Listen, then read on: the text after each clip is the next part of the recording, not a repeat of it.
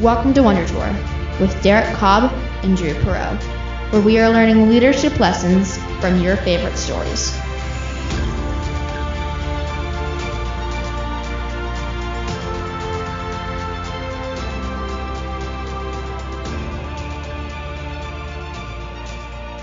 Hi, I'm Derek. And I'm Drew. And we are on a journey to become better leaders by touring fantastic worlds and inspiring lore by going on a Wonder Tour.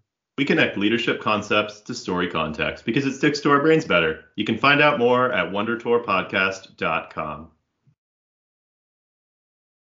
When you're walking down the street, anybody that you walk by could be Agent Smith. Is this reality or is this just another Matrix? We'll try to answer that question today.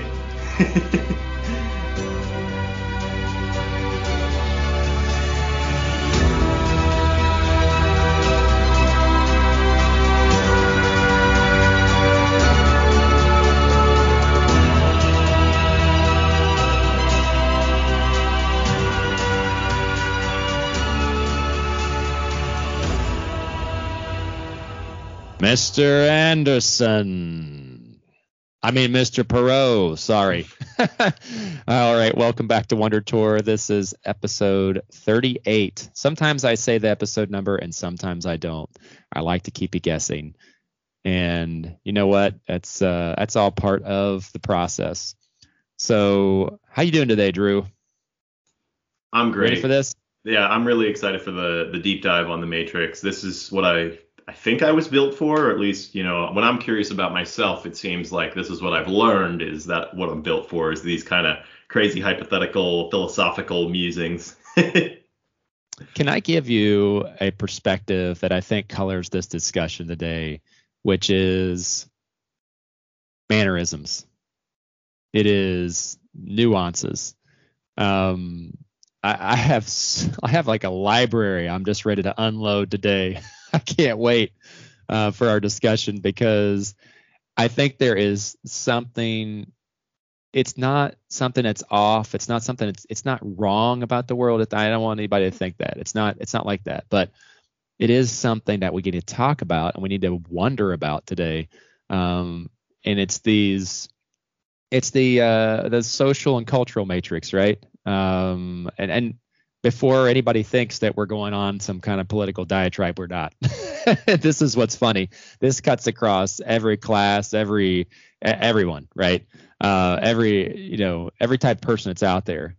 We all have these things that we do, and then we learn them from other people. One I can give you an example of is that I have encountered a certain like a head tilt, and when someone's talking. And it's a certain group of friends or colleagues, I forget which, but essentially, it's just kind of like when the person's talking, they start kind of tilting their head a little bit to the left and changing their way their words are coming out. And I'm like, what's going on here? What do you think about that, Drew? Have you run into stuff like that? Yeah, I mean, these are the things that people don't even think about. Let's start with defining culture. To me, culture is everything that's not said. That's what the definition that I've heard of it before. And you got no one definition does a grandiose concept like culture. You can't just define it with a single phrase. There's different angles on it. For me, that's a good definition, though. It's everything that's not said, or maybe, how the system works when nobody's monitoring it. Yeah. And there's so much about that is easy to slip into. And some of it's great, some of it's really good. And some of it really doesn't even matter. But for someone like myself, maybe like yourself, right? I just don't want to speak for you. That's all. But we notice these things. And for me, it gets to me after a while because I'm like, I'm not going to do that. Everybody's doing that in the room right now. I just don't want to. I don't want to do that because they're kind of like comfort reinforcing or something. And I think, though, as leaders, right, we get into these paradoxical moments where we're like, we can't feed that. You know what I'm saying? Have you ever had that moment where you're like, I'm not going to feed this. I can't feed into this. Well, you're you're preaching to the choir here, because as we've discussed before, my personality aligns well with like the nonconformist. So I generally want to do, as soon as I can put a model to the kind of the conformance way of doing things, I'm usually trying to find a different way. and sometimes the normal, the standard approach to dealing with things is right. And of course, I'm not against it. And sometimes it's easier. So, in terms of energy input, so you need to take that road sometimes. But I'm always looking for the opportunity to take the road less traveled. Exactly. That's the leadership path. And when we're talking about magnanimous leadership, it would be the road less traveled for the good of others. And very often you are taking that road less traveled so that somebody can develop as a leader and learn what they need to learn. And, our last episode, we talked about how there are many unspoken lessons that need to be learned. And to be a good leader, you have to be willing and have that patience, right? And set these scenarios up, set up these dojos for people to learn. And in this case, we're talking about this kind of cultural social matrix of, there's stuff going on around you. It could just be work. Let's just talk about in context of work habits. We're not talking about ideology today. So if you're an ideological hound, sorry, you're not going to get that kind of content here. That's not what we're about. We want to speak for the good of others, all the way through. So I'm not going to, we're not going to do any divisive anything. So, but these things are universally applicable, and it's just what's normal around you as far as behaviors and how you handle a certain thing. I think meetings are an excellent example of how does somebody handle a meeting? What are their expectations going into a meeting? Some people they love to make like a very structured agenda down to the minute, and they love to run their meetings like that. Other people like to go in with, hey, what about this thought? So keep that in mind as we talk through today. And we want to bring it back though to the matrix because it's a great context, right? So we're going to do a little segment here today called What If? And my question to you, Drew, is what if Neo said, I'm not following that white rabbit. I'm going back to programming. I'm going to go play Fortnite or whatever. I don't want to do this. And every time that the people showed up to red pill him or blue, anyway, he just like, I don't want either of your pills. I'm going back and doing whatever I want. What if that was the case? Yeah. What if he wasn't curious, Oh, I love the question. I think what happens if he's not curious is the system now has to react to that. Because actually in this situation, we kind of learn that the system is expecting the one.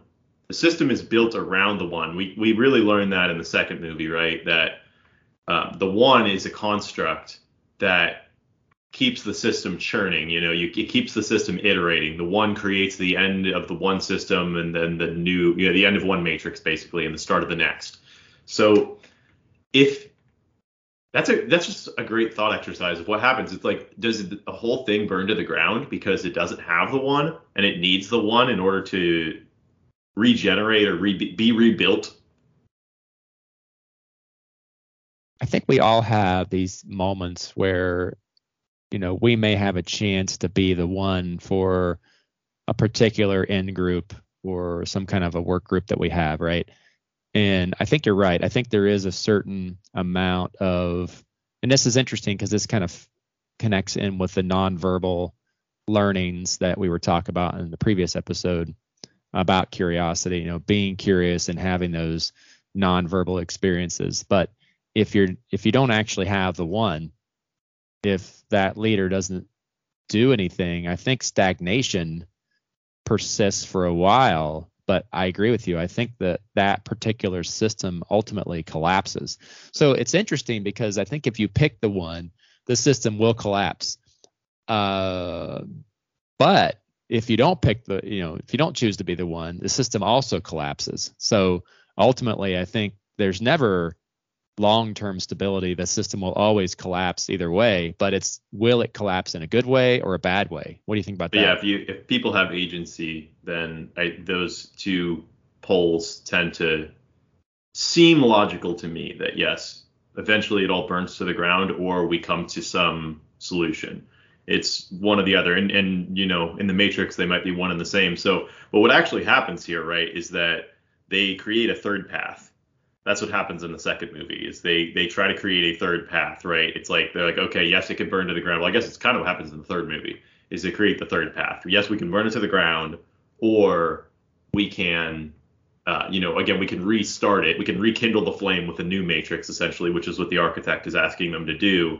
And then the goal, though, is like, is there a third door, or is there like, can we take this door sideways or upside down instead of going through it right side up and get a different result?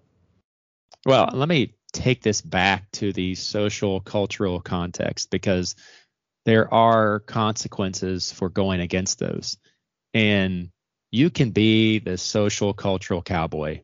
Okay, you could do that, and that becomes your identity in that particular social cultural context. Again, we're not talking about anything where, you know, you're doing like breaking laws, no, we're following laws, we're doing the normal things, but you're just not doing the things that people are doing around you, right? You're being completely contrarian. I think that's about the best way to say it, is position yourself as a contrarian. There are consequences for that.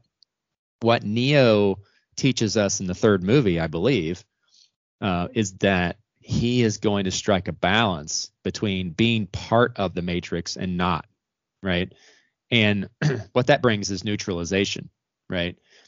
And so I think it's interesting is that when we think about, you know, a certain vocal pattern or certain, you know, head tick, a certain way of making your presentation, a certain way of presenting your material, explaining your material, whatever it may be, a certain way of making your business plans, it doesn't matter.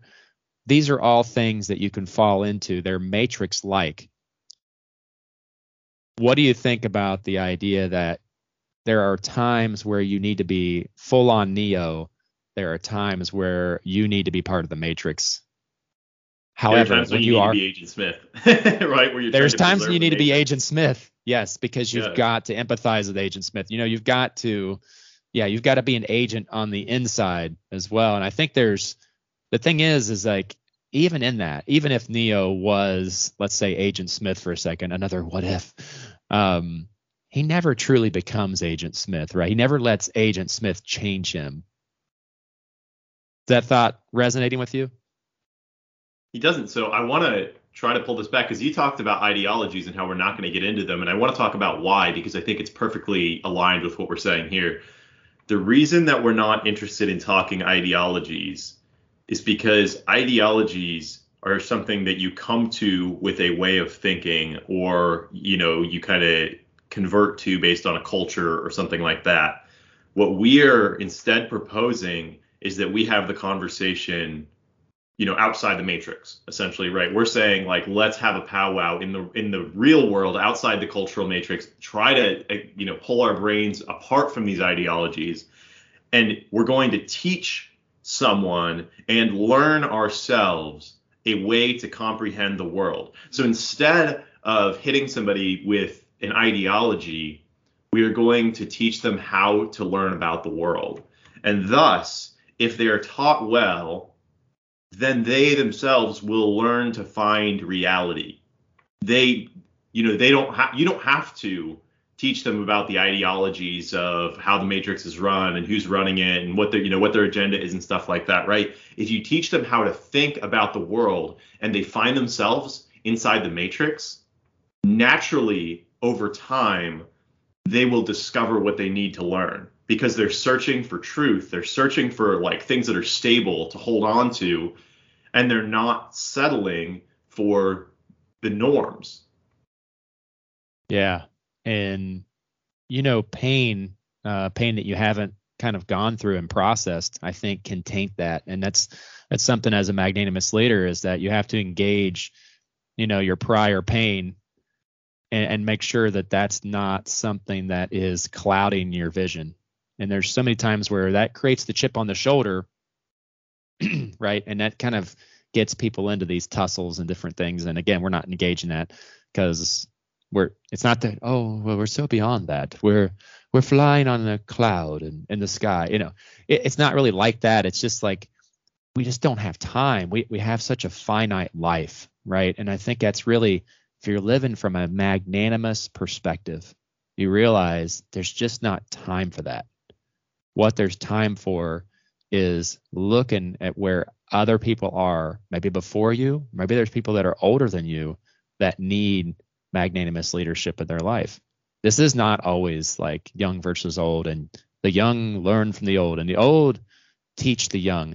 This is wherever they are in that journey, becoming a magnanimous leader, they have to learn from the person who is more magnanimous. It could be somebody younger like yourself, Drew. Like, you've taught me a lot of stuff, right? And I'm going to say you're like a spark that like reignited, or not even reignited, ignited a part of me that I had kind of walled off potentially, right? So I think that's interesting, because then I turned back and I was like, here's your spark, right? So I think that's the key, is once you break somebody out, there still could be part of them that's kind of like, hung up or something. What do you think about that? You can kind of be kind of partially and partially out, right? You can. It's like a gradient that you almost have, like that you're filling in. What you said there is helpful, I think, because when we talk about magnanimous leaders, and in the end, that's our goal. So here we're using the example of like breaking people out of the matrix, the cultural or the social matrix, whatever it's kind of holding them back from becoming that magnanimous leader. It's almost like a warm light a lot of the time that somebody's shining on you. That's what it feels like to me. It feels like a warm light that I have had a number of people in my life shine on me, this warm light.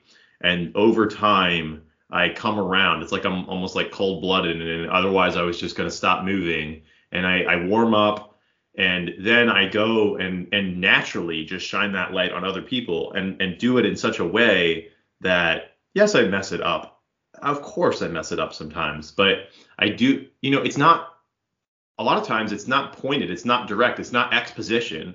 It's just, we're going to live in such a way that we will then kind of build these structures that will help other people go that way. And that's how you form culture, right? Is like, you don't form culture by talking about it, by telling people what the culture should be. You form culture by helping people to take a different mindset. And thus, you'll change the rituals of the culture. And once the rituals change, now suddenly what happens when nobody's watching changes, because people have been transformed by the mindset and the rituals, by their view of themselves, by their view of each other. And so getting back to your example there, Derek, right? I'm honored that you would even say that I was able to help light a spark in you, but then I've seen you kind of take that, and like you said, you lit a spark in me, and you went and lit a spark in a bunch of other people as well, and you just keep doing it, right? But you do it most of the time by asking questions and just kind of like walking near to them with the warm light.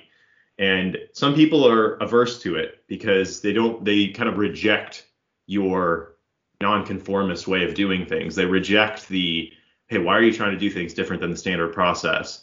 And others, they just, they take to it so quickly because they're like, wow, it's almost like you see that there's something deeper than just this base layer going on here.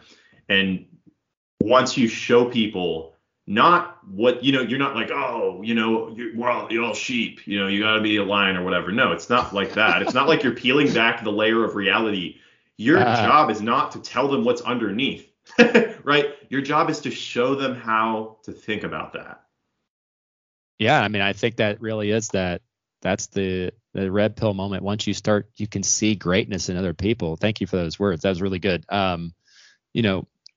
Once you're able to see the greatness that is in other people, it makes you want to be more of a magnanimous leader. And I'm not saying that from my own, like, oh, look at me. Oh.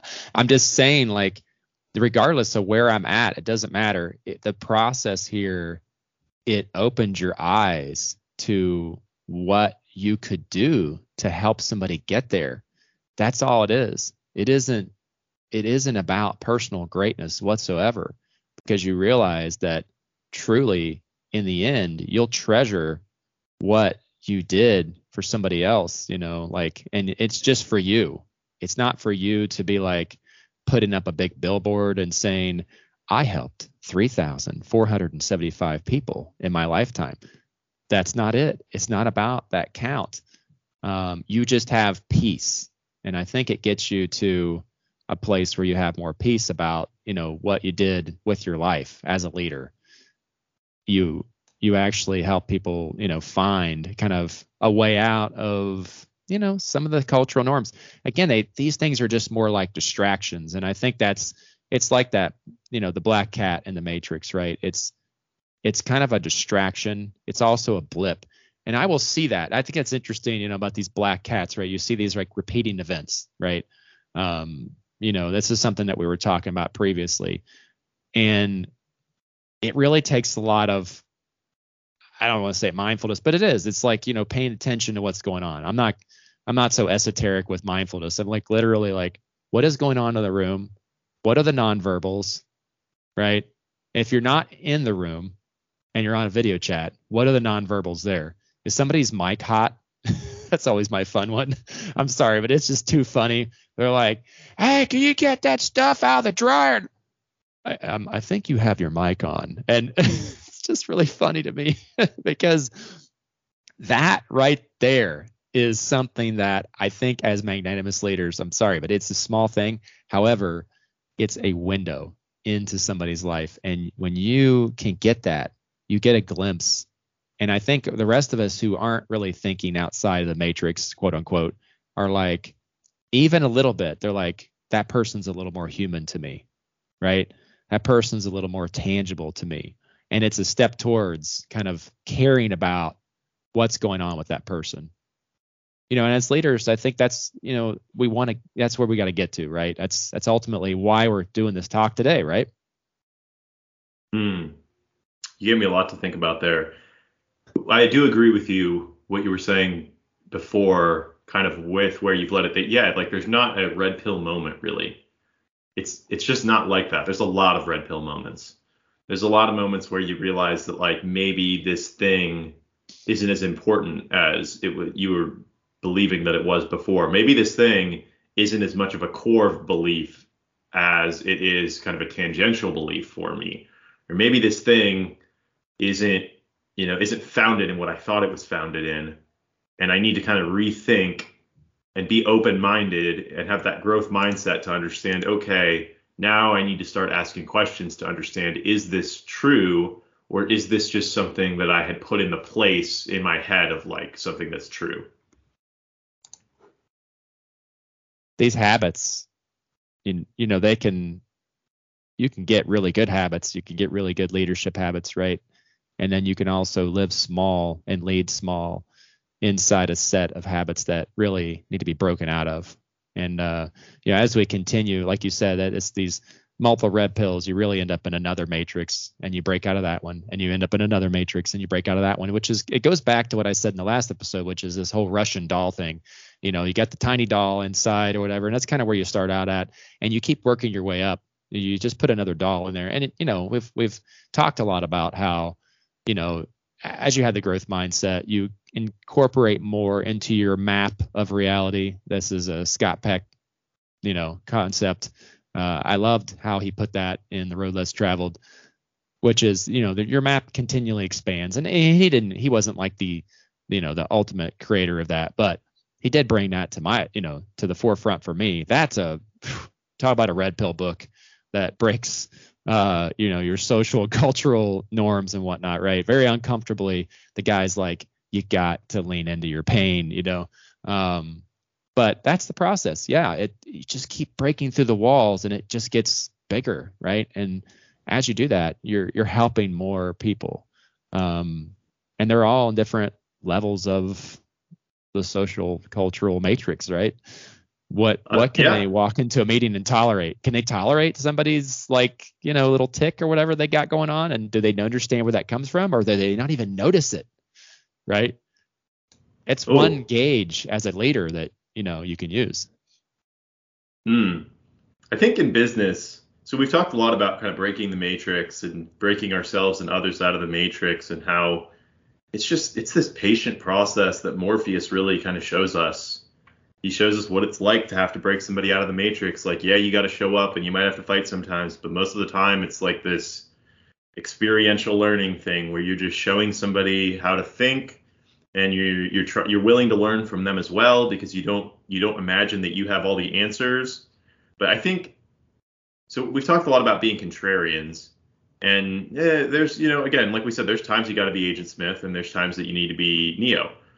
I do think that in business, being a contrarian in a good way, having a growth mindset, or being a curious explorer and being a contrarian gets rewarded in the long run. It might not in the short run, because you run up against a lot of status quo doing that, and you waste a lot of energy. I can give a great example, right? One of the great initiatives that I ever was a part of, or ever have been a part of in my whole life, was creating a huge community of people within corporate America.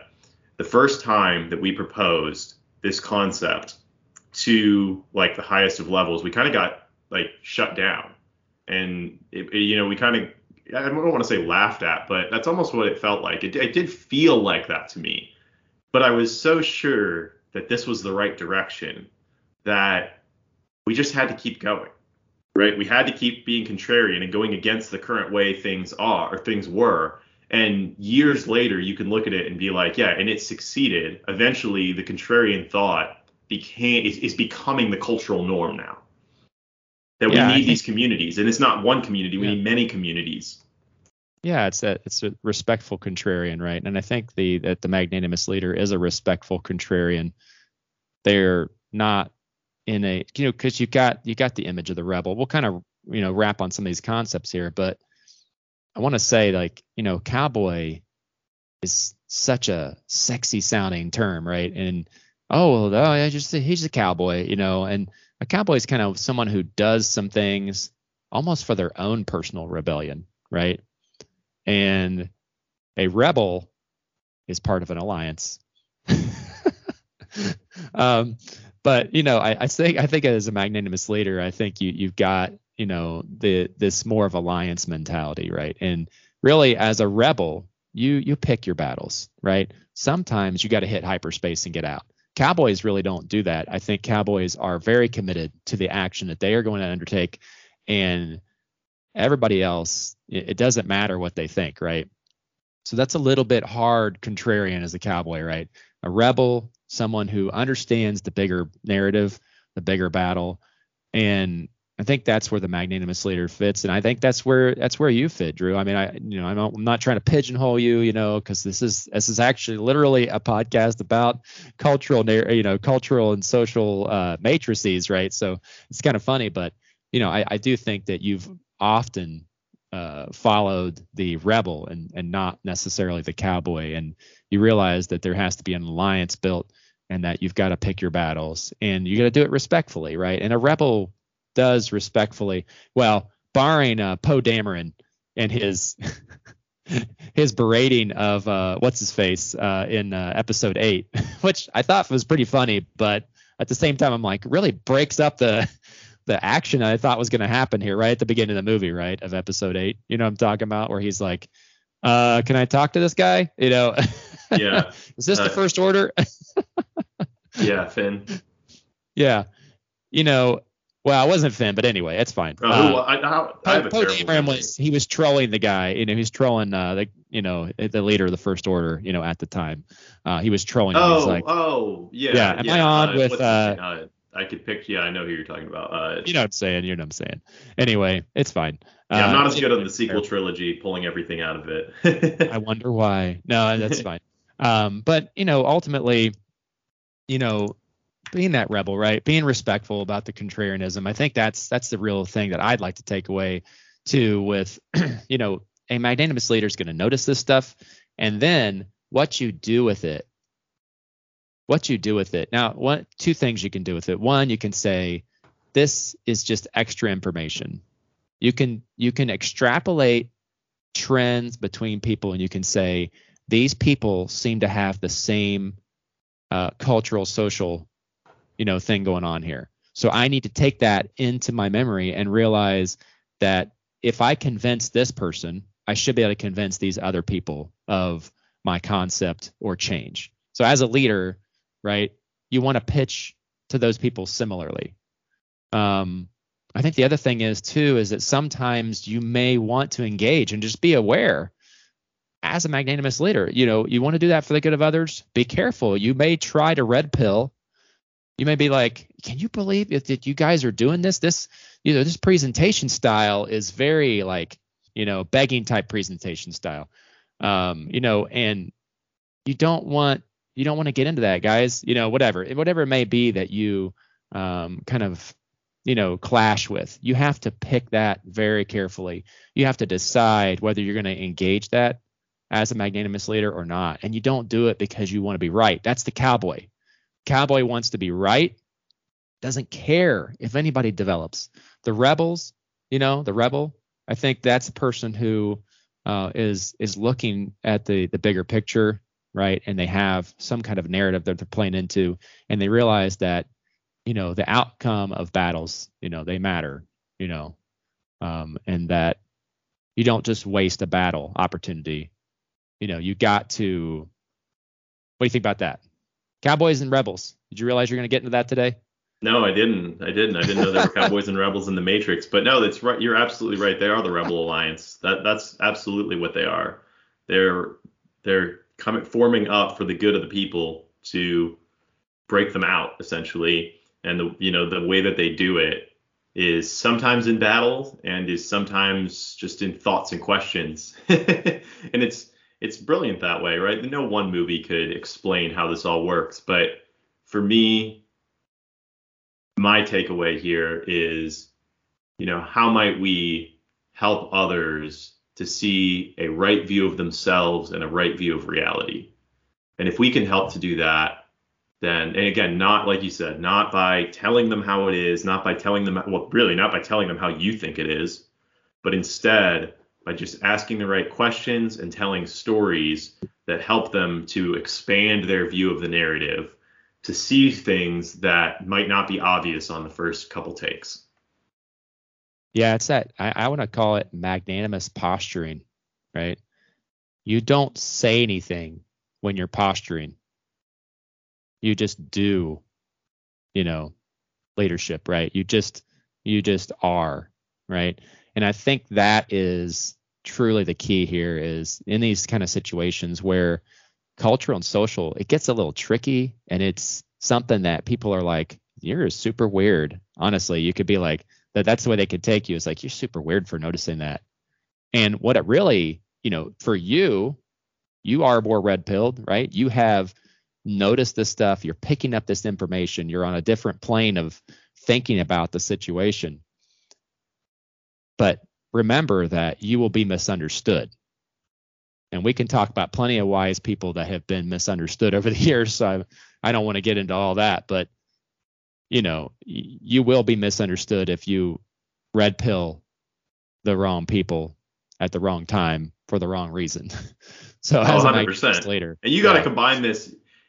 As always, we have to combine this new thing that we're talking about here today with all the other ideas about magnanimous leaders. So this doesn't stand on its own. It stands as one perspective of the magnanimous leaders, kind of the posture, and even just one perspective of the posture of the magnanimous leader. So I think when you take it in whole, that's when we start to be able to see, okay, there is an importance in trying to help people to see their real narrative and not just see what's physically right in front of them.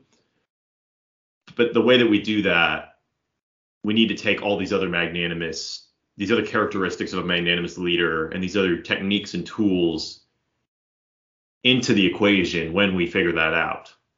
Because if you just started with that one thing of like, hey, you're basically go back to Inception, right? Like you're essentially telling somebody like your reality is not real. Like this isn't real. You're waiting for a train. It's like, yeah. That's like red pill 5 when you need red pill 1, right? Yeah, exactly. Yes, you're trying to feed somebody a red pill 5. Exactly. You're trying to feed somebody a red pill like the size of their face. It's just like, maybe they might be able to take it, but like they might also like get hurt in the process of taking that pill. Yeah, 100%. Yeah, that's great. I think we're going to wrap it right there. This has been great, Drew. I mean, definitely a level down in the Dream, a level deeper in the Matrix. I don't know. It's you never cease to amaze me. So, all right. So, if you had anything else you wanted to add to that, I'm not sure. I think you pretty much just add just about anything to that. Tell us your favorite, nervous tick. Your favorite cultural tick that you could think of if you want to do that. Hit us up on The Wonder Tour on Twitter. And next time we're going to be doing a little bit of a throwback. Drew, you introduced me to this movie, and I'll let you talk about it for a second there. Oh, we're going back to Treasure Planet, the 2002 animated movie from Disney. It's a adaptation of the Treasure Island book. It's a short watch, but for me, I have always really liked this movie. I like the character arcs in it. Just like a lot of the Disney animated movies from around that time, there's some cheesiness to it, and there's some they put in some of these goofy characters like Dilbert, who's like this really like out there guy in some of these scenes. You're like, is that even comic relief, or is that just like out of the blue? Like, it doesn't even almost make sense in the story, but it's fun. It's a lot of fun. And I think it's a really good place to take kind of as we wind down this Curious Explorers and start to wind up our next story that we're going to find ourselves in. I just love Treasure Planet for, number one, the soundtrack is awesome. If I'm going to sell you on going and watching it, you've never seen it before. James Newton Howard does the soundtrack. John Rzeznik of the Goo Goo Dolls does the main theme of the song or of the movie. It's great. And in keeping with today's theme, it has a character called Morph, but not Morpheus. So we got that link to the Matrix. Anyway, I'm just joking. But he's a shapeshifter, and it adds a lot of color to the story, and I really like that aspect of it. So, all right, we will wrap it right there. We will see you next time, and remember, not all who wander are lost.